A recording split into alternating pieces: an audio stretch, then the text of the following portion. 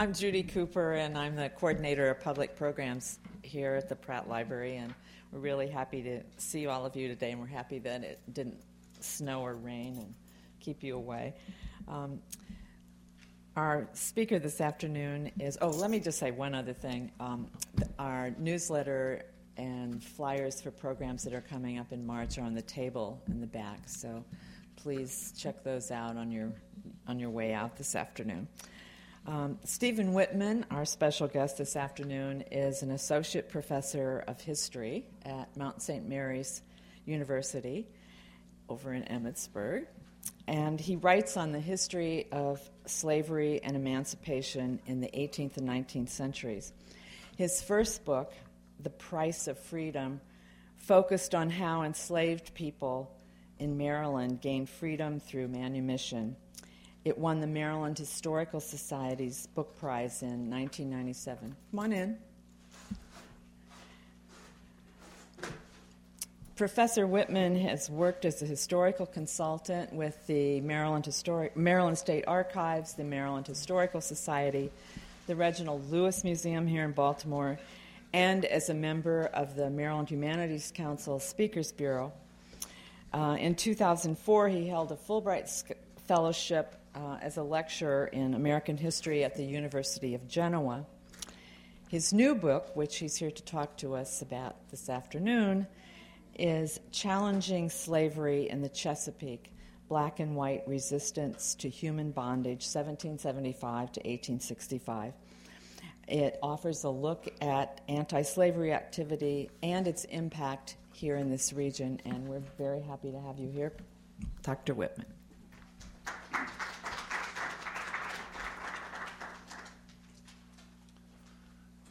Well, thanks very much.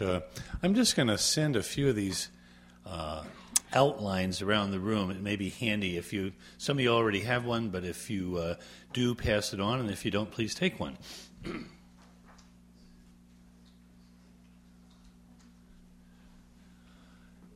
It's probably appropriate before I begin to thank a few people. First of all, the Pratt Library and Judy Cooper for creating this event, and in particular Johns Hopkins University Press and Robin Renison, who's here, who helped arrange things and brought books that you folks can buy if you're so minded and all that good stuff. But maybe most especially, I would just like to note that a lot of the things I'll be talking about today are a product of work that began, as much as 15, 18 years ago when I was a graduate student at Hopkins. Work that began here at the Enoch Pratt Free Library, working in the Maryland room and in particular in African American collections. They now have their own African American room in the Lew Library. So it's a great opportunity to be back here and sort of pay tribute a little bit to an institution that helped me a lot in my work and helped me learn some of the things that we're going to talk about today. I hope what we can do here is proceed on a basis where you all feel free to put up a hand as I go along. I feel no need to give a 40 or 50-minute talk and have only questions at the end. I suspect we'll do better if you can just sort of ask your question as it occurs to you, and I'll make it my business to sort of weave it all together by the time we get to the end of the hour somehow. So please feel free to do that. I started in the outline you see here. I've kind of proposed a couple questions to talk about. One of them is a pretty obvious one. How and what did black people and some white allies, what did they do to challenge slavery in this Chesapeake region? And when I say that, I mean broadly speaking Maryland, Virginia, and Delaware, not just the area immediately around the bay, but those three states. And we'll talk a fair bit about that. And then the second question gets to maybe whatever big claims a person can make about the historical significance of all this. We have this panoply of events that range anything from individuals who are caught in slavery running away to take their freedom, to people who are already free deciding they're going to do whatever they can to start their own church, to somebody who's still in slavery bargaining with a master to be manumitted, to people who've decided they're just not going to take it anymore and they're going to use violence to try to take their freedom. It's quite a lot of stories involving a lot of people over a 90 or 100-year period from the beginning of the American Revolution to the end of the American Civil War, can we make some kind of a claim or statement about the larger historical significance of it? I'm going to do that at the outset, and then you can decide as we go along whether or not my claim makes sense to you. Here it goes. When the Civil War started in 1861, people throughout this region, that three-state region I'm describing, had to make up their minds what they were going to do. Were they going to stay in the Union? All three of these states are slaveholding states, and in theory at least, might have joined the Confederacy. We know that in practice, Maryland and Delaware stayed in the Union, and to the extent that men fought, most of the men in those two states fought for the Union. Virginia, which of course is the quintessential Confederate state, it might be well to remember that those 55 counties west of the Blue Ridge did not want to secede and stayed in the Union and, of course, became the new state of West Virginia. So somehow when the Civil War arrives, we have a region here that is, it's not too much of a stretch to say it's kind of split down the middle. There are substantial numbers of people going in each direction in terms of loyalty to the Union or trying to join the new Confederacy. And I would put it to you that therein, that fact, that we can examine that fact that a whole lot of people decided to stay with the Union in some slaveholding states and say, quite possibly, the various challenges to slavery that were mounted in the preceding 80 or 90 years had something to do with that fact.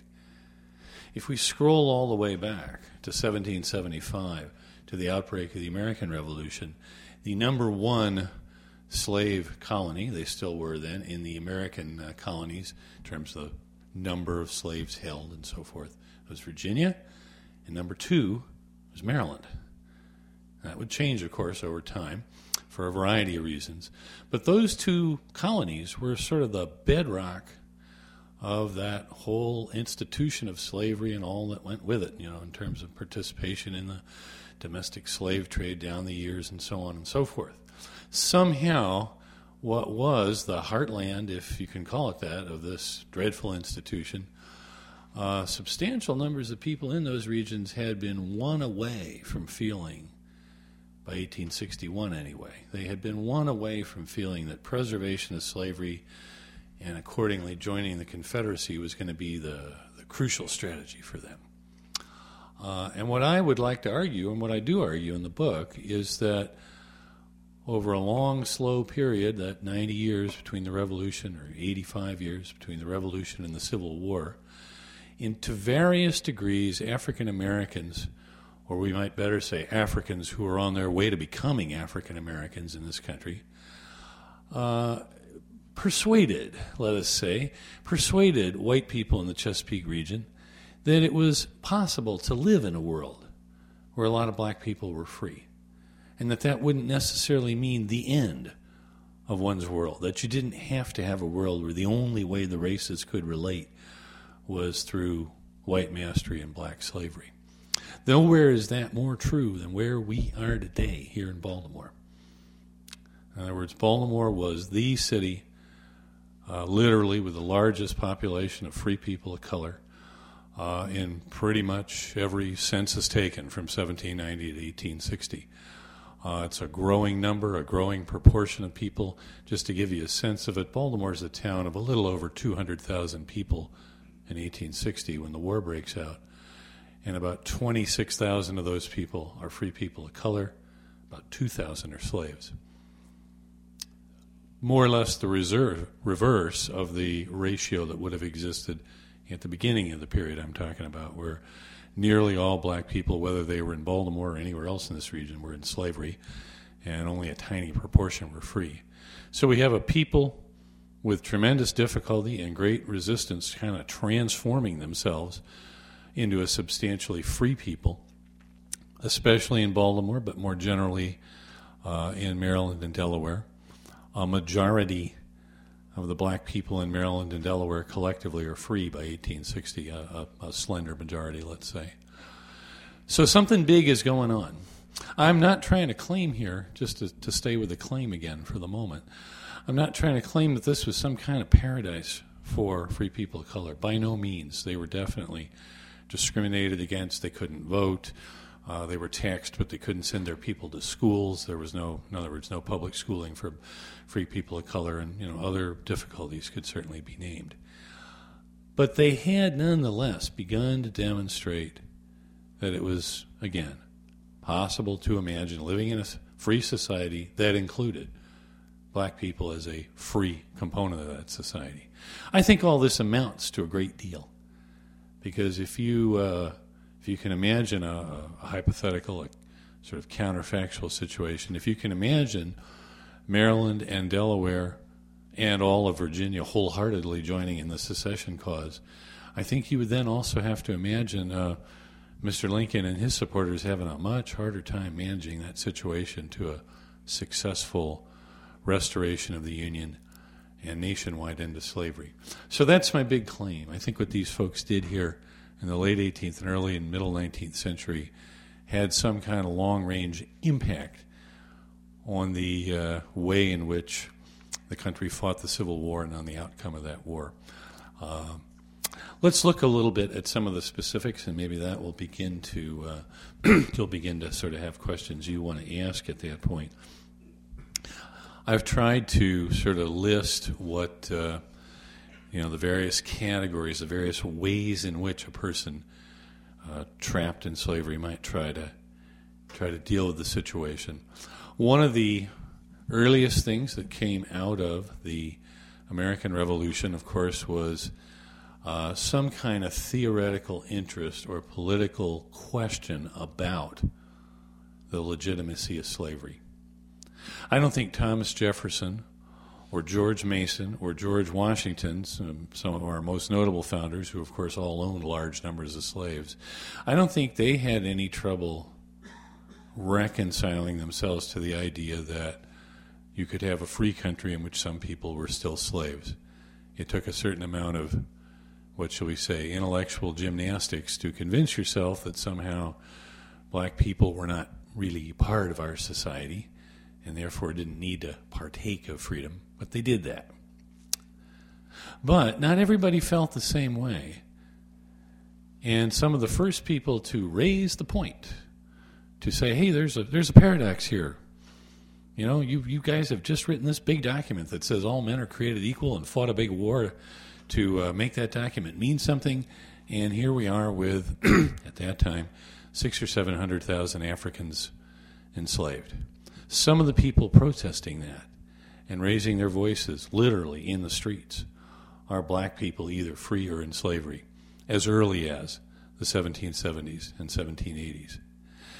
And as soon as there is, how shall I put it, some real tests that can be tried, we're going to see both white and black allies here in Maryland, for example, pressing for some kind of legislated end to slavery.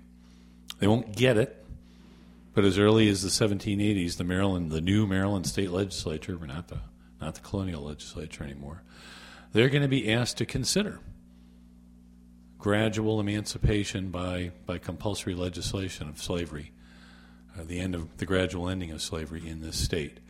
The kind of people who will be pressing for that would be, on the political level, often Quakers, or in the very early days of their organizational independence, Methodists. And here, too, we can name plenty of people from Baltimore in terms of local interest. I was recently at an event celebrating the 259th birthday of Elisha Tyson, one of the great anti-slavery leaders in early Baltimore. Tyson's a Baltimore merchant and Quaker, and he's one of the folks organizing petition drives to try to convince the Maryland legislature to do something about this situation. Another thing you could do, maybe you're not a white Quaker, maybe you're somebody who is, let's say, a black person in slavery, is you can try to use the law to get yourself out of slavery. You can go into court, the one occasion in which a slave has standing in a court of law, and file a petition of freedom. In other words, you're going to try to develop an argument that you're wrongly held in slavery, legally. Several thousand people in Maryland became free that way between about 1785 and 1805. These are people who perhaps at some point are descended from a white woman maybe who's an indentured servant, who has a child by a black slave. The law would be crystal clear on this point. People like that are not slaves. You inherit the status of your mother. You cannot inherit slavery through your father. But slaveholders who want to hang on to people and who may have some control of events at the local level might be pretty good at, in effect, forcing that young child or that young child and her children into an actual life of slavery. I find it fascinating that these cases start coming to light as soon as America becomes independent. You have, in effect, black people stepping up to the plate, risking some things, eh? Your owner is not going to like it when you file for a petition for freedom. You might get sold to Georgia or something like that. But coming forward and saying, this is my ancestry, I'm not really legally a slave. We have people able to show that they're descended from Indians. They're able to show, in a few cases, that they're descended from people from South Asia, from, in other words, India or Malaya in one case. None of these people are meant to be slaves. What these controversies do is, for openers, they challenge slavery by setting some people free, and they, by attracting a lot of public attention, force a lot of people to think about the larger question of the legitimacy of the whole institution. And so you have, even at the outset, these sort of individual challenges to my status as a slave that have at least some potential to stir people's thinking on a larger basis. One thing that comes out of that is, it's listed there, is the idea that in addition to these so-called freedom suits, you just might be able to negotiate, if that's the right word, to somehow, in a very unequal sense, bargain with the person that by law is said to own you and bargain for your freedom.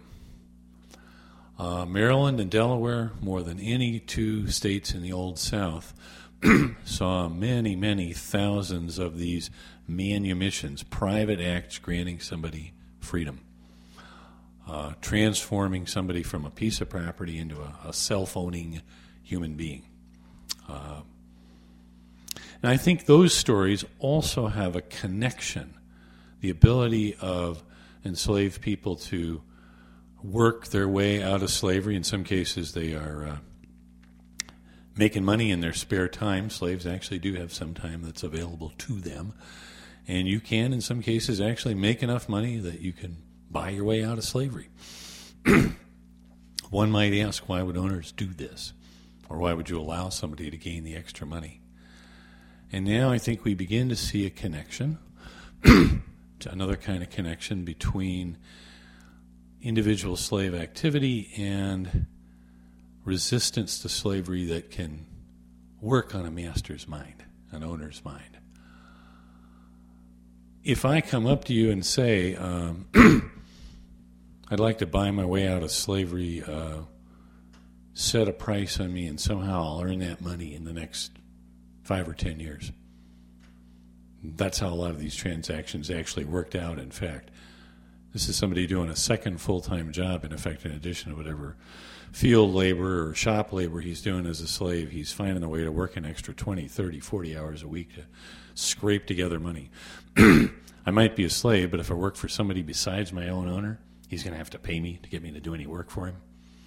I found people here in Baltimore working as many as 80, 90 hours a week. We've got the payroll records from an early chemical factory, if you can imagine such a thing. It's in the same part of town that has all the old paint factories and chemical factories, sort of over there on the south side of Federal Hill, down towards the harbor.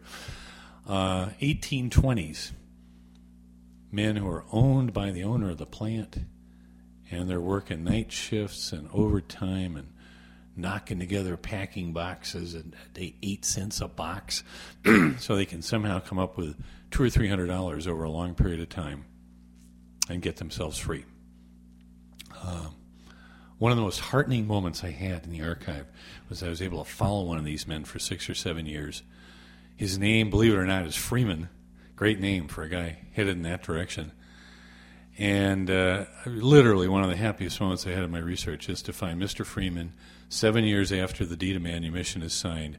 You can find him in the 1840 census. He's married. He's got 2 kids. He's leading his own life here in Baltimore.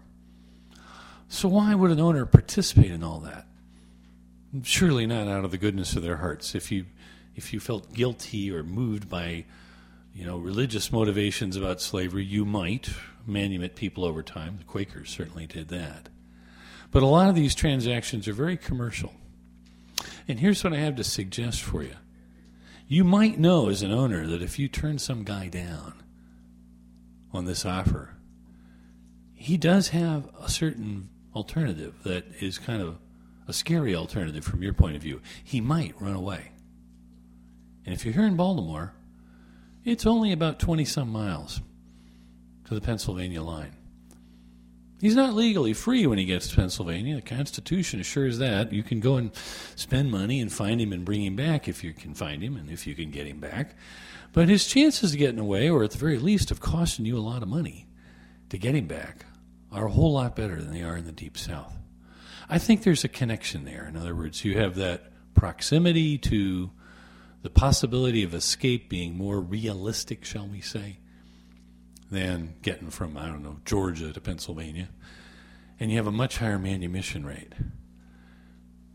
I think the people in slavery are sort of connecting the dots, so to speak, and using, not probably overtly, but using the fact that the slave owner's got to be worried about this kind of thing to pry that door to freedom open a little bit more. That whole discussion of manumission as an individual avenue out of freedom is what my first book, The Price of Freedom, that Judy kindly mentioned, was about. And it was kind of a case study here in Baltimore. What that process does in the long term is something that I think destabilizes and challenges slavery all over this region. Here's what I mean. You have people who are working tobacco in Calvert County, or they're in some kind of, wheat, corn, orchard kind of setup somewhere in the Eastern Shore. And you will see advertisements from the people who own these slaves saying, I want to sell this person to an owner in Baltimore. He wants to come to Baltimore so that he can work his way free. Or as one owner very succinctly said, she wants to come to Baltimore to get free. Owners are, some of them anyway, feeling like they need to cater to this kind of sensibility. They're doing enough of it that you can see from looking at census data this steady growth in the number of free people of color. And if we take the testimony of slaveholders seriously, and probably we should, there's nothing worse for slavery than having a bunch of free black people around. In their own inimitable phrases, the presence of free black people demoralizes slaves. And yes, I don't think I need to explain to you what they're talking about. Maryland and Delaware become, Delaware even more so than Maryland in its little 3-county arrangement, become places where slavery is clearly on the wane. And you can offer all kinds of explanations. I can give you an economically driven explanation about how certain crops become less profitable and people start trimming their workforces. It's certainly also true that if you own slaves in Maryland, you have the option, if you think you can make it work, of selling those people to a big-time slave dealer who will take them to Savannah or later New Orleans and resell them there. But all of these strategies, all of these economic strategies, they rely on and they react to and they get intertwined with what people are doing about, what black people are doing about being caught in slavery. And if the option is there to work your way out, particularly in a city where there's a lot of casual labor where cash can be earned, if the option or the threat is there to try to escape, that's going to make the manumission option look a little more attractive than it otherwise would be. I won't get the maximum work and profit out of this guy, but if he'll stick around for 7 or 8 years and work hard in return for my actually setting him free at the end of that time, maybe that's not a bad deal to make from an owner's point of view. Once you go down that path, then we're ready, so to speak, for a sort of second set of developments in all this. And this is the area that I kind of refer to. I'm going to sort of jump down to Roman number 3 there, taking a stand and building a community where you are. It was the cherished belief of slaveholders everywhere, and in Maryland as much as anywhere else, that their slaves needed them, depended on them, required their assistance, would not be able to survive without them. I might add the African Americans who were in slavery often returned the same sentiments, that they knew they were the ones doing most of the hard work, and they often suspected that their owners would not be able to get along without them. But if you have this as a slaveholder, this fictive belief that these people are incapable of taking care of themselves, it is interesting to note that when people do become free, one of the first things they want to do is get out there and show that they are good Americans, capable of succeeding on just the same terms and with just the same incentives as anybody else in the country would have. I want to be my own boss. I want to have my own work if I can. I want to get to the point, if I can, where I can own land and have a farm, or if I live in a city, own my own house. I want to have my friends and I want to have our own congregation where we can select the minister so that we can worship in the way that we choose. And all of that is happening, and black people are telling folks about it, especially here in Baltimore. That is to say, these are people who are visibly succeeding. They are not, making themselves the wealthiest 10% of the state by any means, but they're holding life together. They are finding ways, in some cases, to somehow to get their children educated, and they're making a difference. Just to give you 2 examples, let's talk about some individuals here of this sort of sense that we as an African-American people, we can, by just sheer willpower and effort, now that we're free, kind of force people to recognize that we're worthy members of the community. That's a major theme. I'm going to start with a career of a man that he's another Baltimorean, William Watkins. William Watkins is born here in Baltimore in 1800. He's, we believe, born free. His parents had both been slaves who became free before crucially, his mother becomes free before he's born, so he's born free. Watkins somehow acquires an education. We're not sure, but he may have attended one of the charity schools that was supported by Quakers interested in philanthropy for recently freed African Americans. And Watkins, by the time he's 20 or so, has decided education is the key to success. That's what black people are going to have to do to make it. He starts up his own school. And he's not just trying to teach, reading, writing, and arithmetic to people. He wants people, if he can, to stay with him through the equivalent in those days of high school to age 14 or 15. And by golly, he's going to teach them Latin and Greek before they're done. In other words, he's very explicit about this. We know how he felt because he writes for newspapers. He writes for northern anti-slavery newspapers. And he just sort of signs himself a colored Baltimorean. So Watkins is doing what? He is living the life of trying to use education for uplift. He becomes a sort of open spokesperson for, in the late 1820s, a better life for black people. And, he's urging his fellow black people in America to demand their rights as Americans. This guy is now going to go on to make one of the major contributions that show us how this sort of free black life could cross certain lines in an unexpected way. In the mid-1820s, a Quaker anti-slavery man named Benjamin Lundy will come to Baltimore to edit a newspaper. Lundy's newspaper is called The Genius of Universal Emancipation. It's one of the first weekly anti-slavery newspapers in the country. And Lundy wants to edit it in a slave state to make a certain statement about the possibility of changing minds.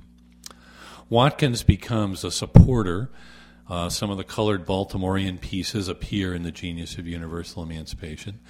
There's some indication that he becomes, in effect, like a subscription agent, helping sell copies. And Watkins ends up offering living space to one of the people that's helping Lundy out. And that is a youngish boy from 24 or so from Massachusetts, whose name is William Lloyd Garrison. Garrison, like Lundy, is an advocate of gradually emancipating black people and then colonizing them back to Africa. In Watkins, we know this from Garrison's memoirs, Watkins apparently spends many an evening trying to convince both Lundy, but especially the younger Garrison, that this is a stupid idea. That we're born here, man. We're not from Africa. We're not going back to Africa. We've never been there. Nobody in his right mind would want to go to any of the places in Africa you want to send us to. Watkins almost sounds at times, like a prototypical white person talking about Africa. He says, there are savages over there. He says, it's hot. There's diseases. He says, why would you want to leave Baltimore? Well, the guy he finally convinces, William Lloyd Garrison, of course, is going to go on to edit The Liberator and be the most prominent abolitionist journalist of the whole pre-Civil War period. And the first major piece that Garrison publishes of a sort of theoretical nature is called Thoughts on Colonization, in which he explains, using arguments he apparently had hammered into him by Watkins, why colonization of black people really is not the right idea. Watkins and other black Baltimoreans will now make, now into the 1830s, another contribution in that area. Another contribution, that is, to this idea that maybe we can somehow figure out some way in this country for black and white people to live together on whatever terms. Watkins will organize, along with a whole series of other people in Baltimore and elsewhere, he'll organize two different kinds of opposition to the colonization of black people back to Africa. The scheme that's hatched by a bunch of well-meaning, I guess we'll have to call them well-meaning white folks, they include some pretty notable people. One of the first presidents of the organization is James Monroe, as former president of the United States. That's why that capital in Liberia was called Monrovia. They wanted to tip their hat to Monroe for his support to colonization. Henry Clay is involved. Supreme Court justices are involved, and so forth. But you're going to find people in Maryland. Maryland has the largest free black population in the country as early as 1830. And those people are, so to speak again, demoralizing the slaves. Let's have a big colonization society here in Maryland. The white-led American Colonization Society will be bigger, better organized, and at times, with public money, better funded than anywhere else in the country, with the possible exception of Virginia. Watkins and a bunch of young black men who don't have that much money will make it their business to go around the state, in effect, harassing colonization agents. The Colonization Society will hire people. They usually hire an out-of-work minister or some person like that, and send this guy around Maryland trying to convince recently freed black people that they'd be better off going to Africa. We'll help you with expenses. It's going to be peachy there. There's going to be dancing girls, et cetera, et cetera. And Watkins, some guy like Watkins, will show up and have a meeting like the next day after the colonization agent has been there, and just sort of say, this is all a pack of lies. Here's what's really going on. We know this from the colonization agents writing back to their bosses in Baltimore saying, somebody's got to do something about these guys. They are just really spoiling our plans. We even have stories of Watkins in one instance and people his allies in another instance, going on board boats. People are on the boat. They have sold whatever they had. They're on the boat, ready to go to Africa, and convincing them to come back and start over again in the United States. And Watkins' take on this throughout is that we have to do this, we Africans. The term that people of his period preferred was Africans or men of color. African Americans is going to sort of come along as a locution a little bit later. We Africans have to do this, Watkins is saying, because if we don't stand up for our rights and insist that we get our rights as Americans, they will be denied to us. Now, at the level of convincing white people that, yes, black people ought to get the right to vote or something like that, they're going nowhere. There's no success.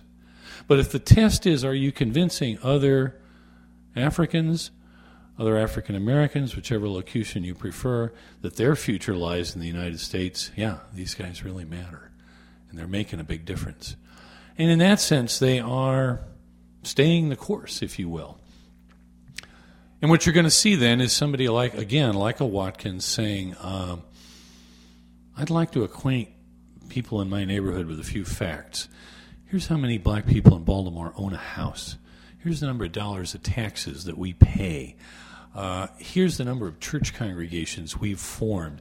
Did you know there are 26 temperance organizations, non-drinking organizations, voluntary organizations founded by that have African members here in Baltimore? And so the list goes on, sort of a visible demonstration that whether you think it's possible or not, you slaveholders or others who listen to them, we're actually getting by in this world.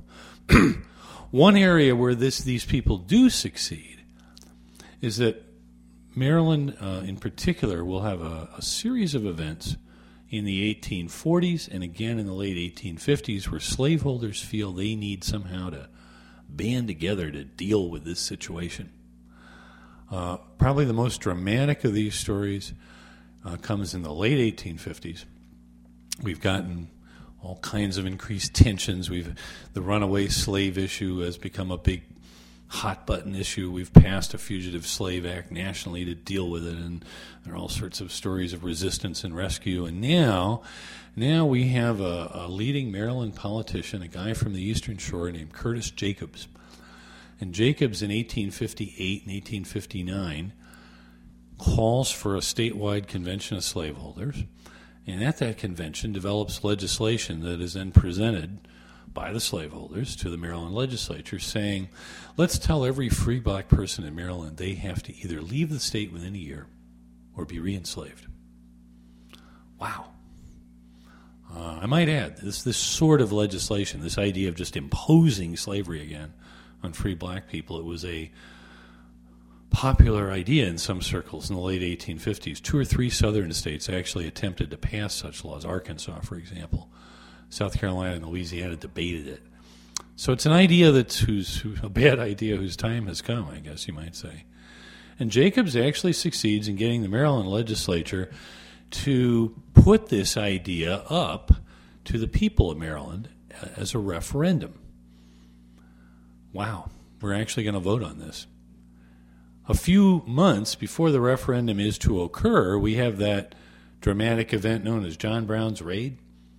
And, of course, that certainly inflames a lot of white people's sensibilities. We're on edge, about the fact that we might all be murdered in our beds, et cetera, et cetera.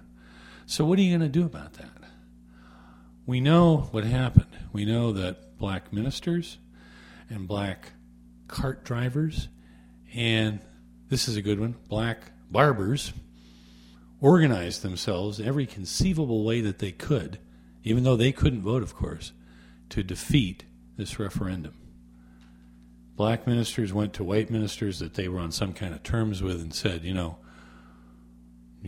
what my congregation is like, you know what your congregation is like. Will you say something in your sermon next Sunday that says we're a peaceable, law-abiding people and it's absurd to force us back into slavery? People who had sort of the kind of, what shall we say, casual but ongoing contact that a delivery man might have, or in particular, barber, raised these points. I like the barber image pretty well. I mean, this guy is shaving you. You are, in a certain sense, trusting him in an important way. And he's trying to make a point to you that, don't you think it's a little crazy, to say that we're all going to try to kill you and that we need to be re-enslaved? The referendum went down to defeat by about 70% to 30% at the height of antagonism and fear about black insurrection, all these other things. These are the kinds of stories that I find powerful. And I don't want to suggest by any means that this is some sort of unbroken record of success here. We do have, if we look at the political history, let's say, of regulating slaves and free people of color in Maryland or Virginia, we have this constant lashing out against free people of color. We're using the law, politicians are using the law to make it tough on these folks. We're saying if you leave the state, for whatever reason, you can't come back. So, in other words, think about that. Restricting mobility, does this make it any easier to find work and make a living? Of course not. It makes it tough. We're saying at times, for example, in the wake of the Nat Turner Rebellion in Virginia in 1831, Marylanders passed a law saying that, in effect, black people who are free have to register and define their address and, in effect, be placed under a kind of surveillance on an ongoing basis in an attempt that leans towards urging these people to leave. If you are someone who's convicted of a crime as a free black person at various times in antebellum Maryland, it's possible that your penalty is going to be re-enslavement. So there's plenty of tough stuff going on, and what I find impressive is this amazing effort to continue to maintain and build communities in the face of all that. Curtis Jacobs, the slaveholder who wanted to push for re-enslavement, Jacobs' own words are probably some of the best examples we can think of in this area. An acquaintance of mine named Willa Banks, who works at one of the local museums here in Baltimore, has been doing research on Jacobs, and she's come up with some interesting language of his that will be in print, I hope, fairly soon in the Maryland Historical Magazine. But Jacobs is doing things like this. He's saying to voters, presumably in public speeches, slavery is the natural condition of the Negro. These people who are free they're all thieves and lazy, and they're living off, the bounty of the land. And he says, besides, a lot of them have houses as good as the white people. And now the irony seems to be lost on Jacobs, but he really does combine this in one sentence, those two sentiments. It's there in his published remarks. And it may have been, for some of his hearers, it may have been politically effective. In other words, it's hard to tell what's scarier, the stereotypical lazy free black man or the guy who actually is doing as well or better than you. But again, the long-term story, the slow long-term story is of these people making lives for themselves. And a lot of those voters in the referendum in 1860 are writing letters to the editors and saying, I'm not going to vote to expel a reliable agricultural workforce. These people have been harvesting my wheat for years, and it would be stupid to expel them. And sort of unsaid is it wouldn't be that profitable to re-enslave them because I don't have work for them all year round. I only really need them maybe at harvest time. That's the kind of stories that interest me. I've been sort of skipping around here a little bit, but the climax, I suppose, and I'll try to wrap up and then we will take questions in the next 5-10 minutes. The climax to all this, of course, is the Civil War, where we're able to see in a very direct way how I've called it allying with outsiders. At any given moment, if you are, again, a person who's enslaved, at any given moment, you may have a dramatic opportunity to become free by offering up your services as a soldier. And that happens each of 3 times here in America. That is to say, when the American Revolution comes along, there will be black Marylanders and black Virginians who fight both for the British and for the Americans. neither the Americans nor the British in the Revolutionary War are avowedly out to end slavery, but they both need extra troops and extra wagon drivers and extra fortification builders and cooks and so forth. And they are willing, both the British and the Americans, to enlist the services of some black people. So the American Revolution becomes an opportunity on a kind of case-by-case basis for a person who's enslaved to become free by performing military service. We know that the state of Maryland at one point and the state of Virginia said if a slaveholder will free his slave beforehand on condition of that person serving in the Army, the Continental Army or a Maryland regiment or whatever it might be, the state will validate that activity. The state will authorize that kind of private freeing of somebody for a public purpose. And we have some pretty satisfying stories about black veterans who did some notable things in Virginia or in Maryland in fighting for the Revolution. The same thing, of course, could be true on the other side. When the Revolutionary War gets underway, the British soon realize, as one British captain puts, the question is not whether or not you want to attract slaves to your ranks. The question is, can you prevent them from joining your ranks? In other words, there are going to be hundreds and hundreds of people who are going to seize whatever opportunities come along when the British are active in the Chesapeake to try to join that British fleet. If you can envision in your mind's eye the 1777 campaign, General Howe, based in New York, decides to attack Philadelphia and for reasons best known to himself does not march across New Jersey, but decides to sail his forces down the Atlantic coast, up the Chesapeake, up to Head of Elk and land them there. He's now about the same distance from Philadelphia as he was when he was in New York. You tell me why this seemed like a good idea. But what he did do, when that fleet that was taking him up the Chesapeake, and then when that fleet left and went back down the Chesapeake, hundreds and hundreds of black people took their chances. Some of them become significant and successful free people. We can trace the lives of some of them, and they end up going everywhere in the world. We would have, for example, a man who starts out life in Southern Virginia. He's owned by a person somewhere in the Norfolk area. He joins the British. He fights with them for 6 years. He leaves New York with them in 1783, and he and some of his descendants become some of the first black Nova Scotians. The British decide to give them a chance, pay them off by giving them some land, and Nova Scotia turns out not to be much of a bargain from a certain point of view. It is pretty cold and tree-covered and snowy up there. Maybe if you're an Acadian and you're from Normandy in the first place, it feels like home, but to a lot of black people it didn't. Some of these people then go, again, with British sort of mediating of all this, they do go back to Africa. They go to the British ex-slave colony in the 1790s called Sierra Leone, or today called Sierra Leone.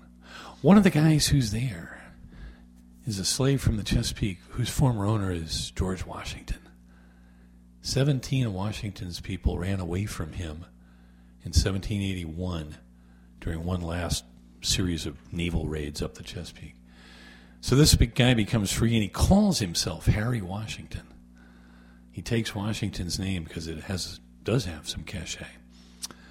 Harry Washington ends up 15 years later in Sierra Leone, where he and other black people who are in that colony become unhappy with the fact that they're being governed and led, and as they see it, unfairly dominated by their British white abolitionist governors and this troop of white soldiers that are there.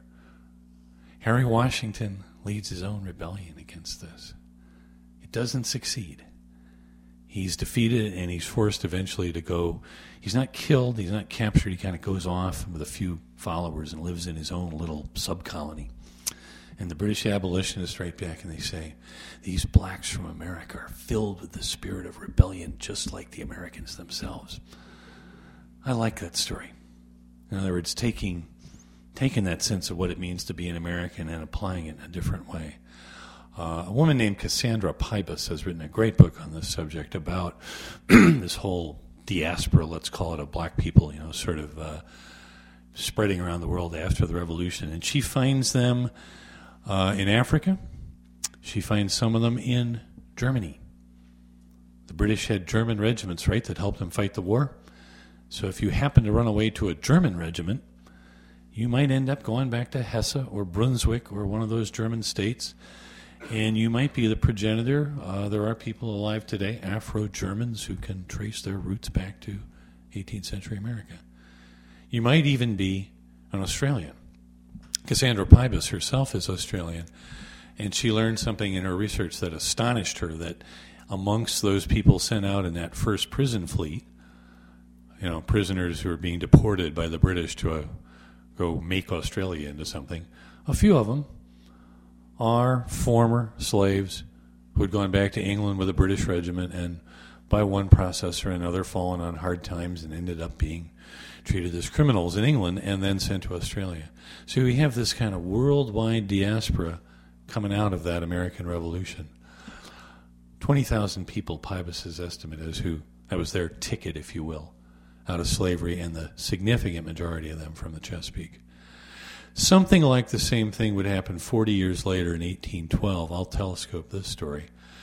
The story here involves people, again, who join the British when the British are sailing up the bay to, burn Washington, to attack, but fail to burn Baltimore.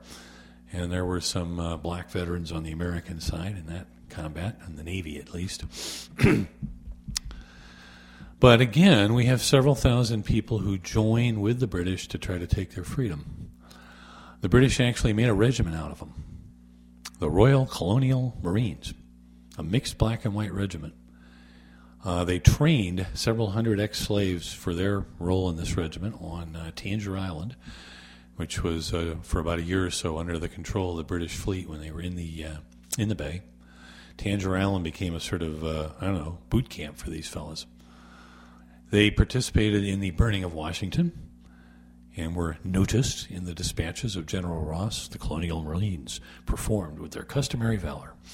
When the war was over, the British, again, kept their promises to these individuals and settled about 4,000 of these soldiers / refugees / former slaves, settled them in Trinidad.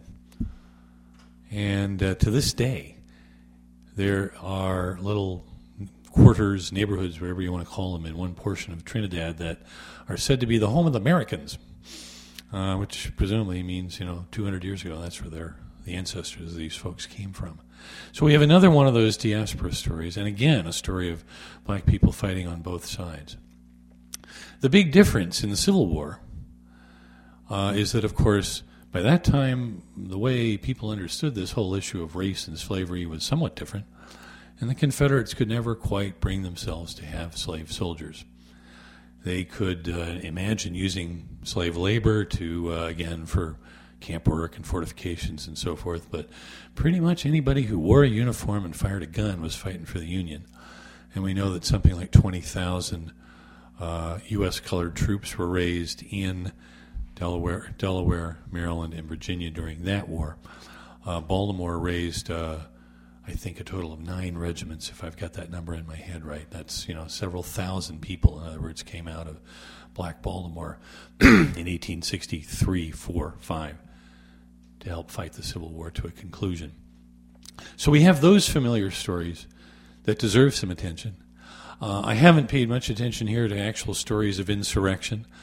And I think they, at least in Maryland, deservedly kind of take a back seat to the other kinds of stories I'm telling. But for me, the larger pattern here is this long-lived determination to create lives that where you could enjoy some kind of freedom, however partial, that was allowed to you in the 19th century. And this coming to fruition with the end of the Civil War. Maybe we can end with that one big name that I haven't been mentioning at all, Frederick Douglass. Douglass, of course, left here as an escaping slave in the 1830s. He came back to Baltimore for the first time in many, many years to celebrate what? The passage of the 15th Amendment that allowed black people to vote. He was a major player in a huge celebration in Baltimore of that event. I think it's worth mentioning. Again, it's worth noticing that these horrible, horrible stories of segregation and depriving black people of their rights after the Civil War, it does play out somewhat differently, particularly in places like Maryland and Virginia. It was not a good situation by any means, but the sort of ruthless elimination of the political right to vote that you would see in Mississippi or Alabama, for example, that's not quite the way things work in Maryland. Black people had established themselves over a longer period and had, however grudgingly, wrung some respect for their ability to lead those lives out of their white compatriots. So that's what I have to say, and I would be very happy to take questions. I seem to have silenced you people somehow. I thank you all for turning out. If you're so inclined, Robin is ready to offer you a book there, and I'm ready to sign it. Thanks very much, folks.